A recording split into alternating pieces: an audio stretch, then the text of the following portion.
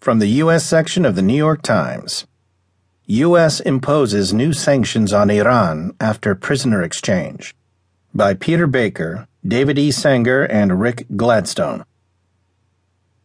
The Obama administration announced Sunday that it was imposing new, more limited sanctions on some Iranian citizens and companies for violating United Nations resolutions against ballistic missile tests.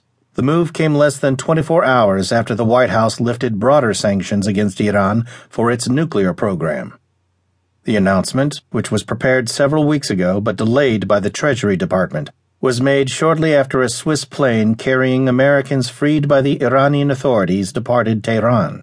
The release of the Americans came a day after Iran and the United States concluded delicate negotiations on a prisoner exchange tied indirectly to the completion of a nuclear agreement.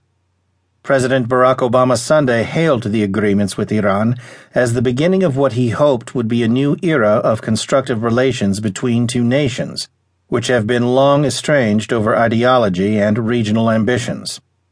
"This is a good day," Obama said in a televised statement from the White House.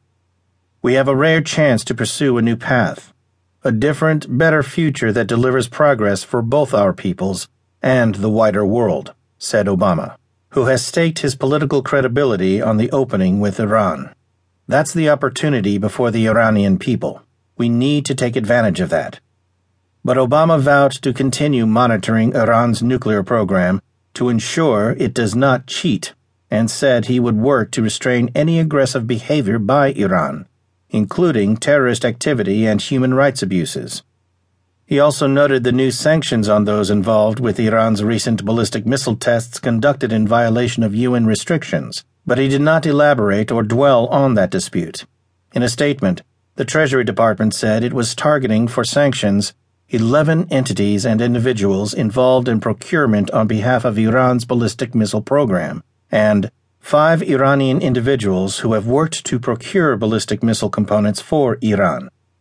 While the optics of the back-to-back sanctions announcements might seem to suggest that Washington was imposing new measures to make up for those that were lifted Saturday, they are actually nowhere near comparable. The action taken Saturday allowed Iran to re-enter the world's oil markets.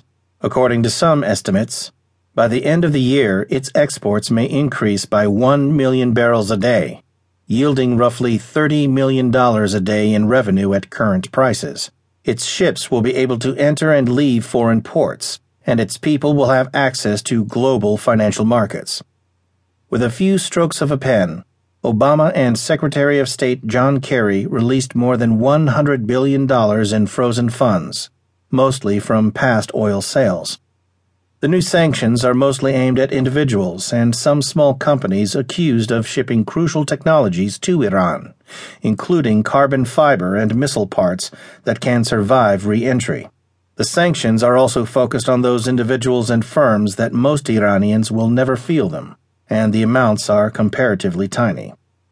Obama also announced Sunday that, in addition to the completion of the nuclear deal and the prisoner swap, the U.S. and Iran had resolved a 3-decade-old financial dispute. The United States will return Iranian money held since the hostage crisis of 1978 to 81 with interest, but far less than Iran had been seeking, Obama said. Administration officials had denied that the missile sanctions were being delayed for political reasons. Relatives of 3 of the freed Americans, Jason Rezaian, Amir Hekmati, and Saeed Abedini, expressed joy after getting phone calls from the State Department that their family members were en route to Switzerland and then on to a U.S. airbase in Germany. The 3 men arrived in Geneva Sunday, accompanied by Rezaian's wife, Yeganeh Salehi, and mother, a State Department official, Brett McGurk, said in a Twitter message. The 4th American freed in the exchange, Nosratollah Khosravi, whose incarceration had not been reported until the prisoner exchange was announced Saturday, was not on the plane, U.S. officials said. It was not immediately clear why. Iran's President, Hassan Rouhani, did not address the prisoner swap Sunday. At a news conference, he said that since the sanctions were lifted, the door had opened for foreign investments in the country, even by U.S. companies. They can invest here anytime, but they have their own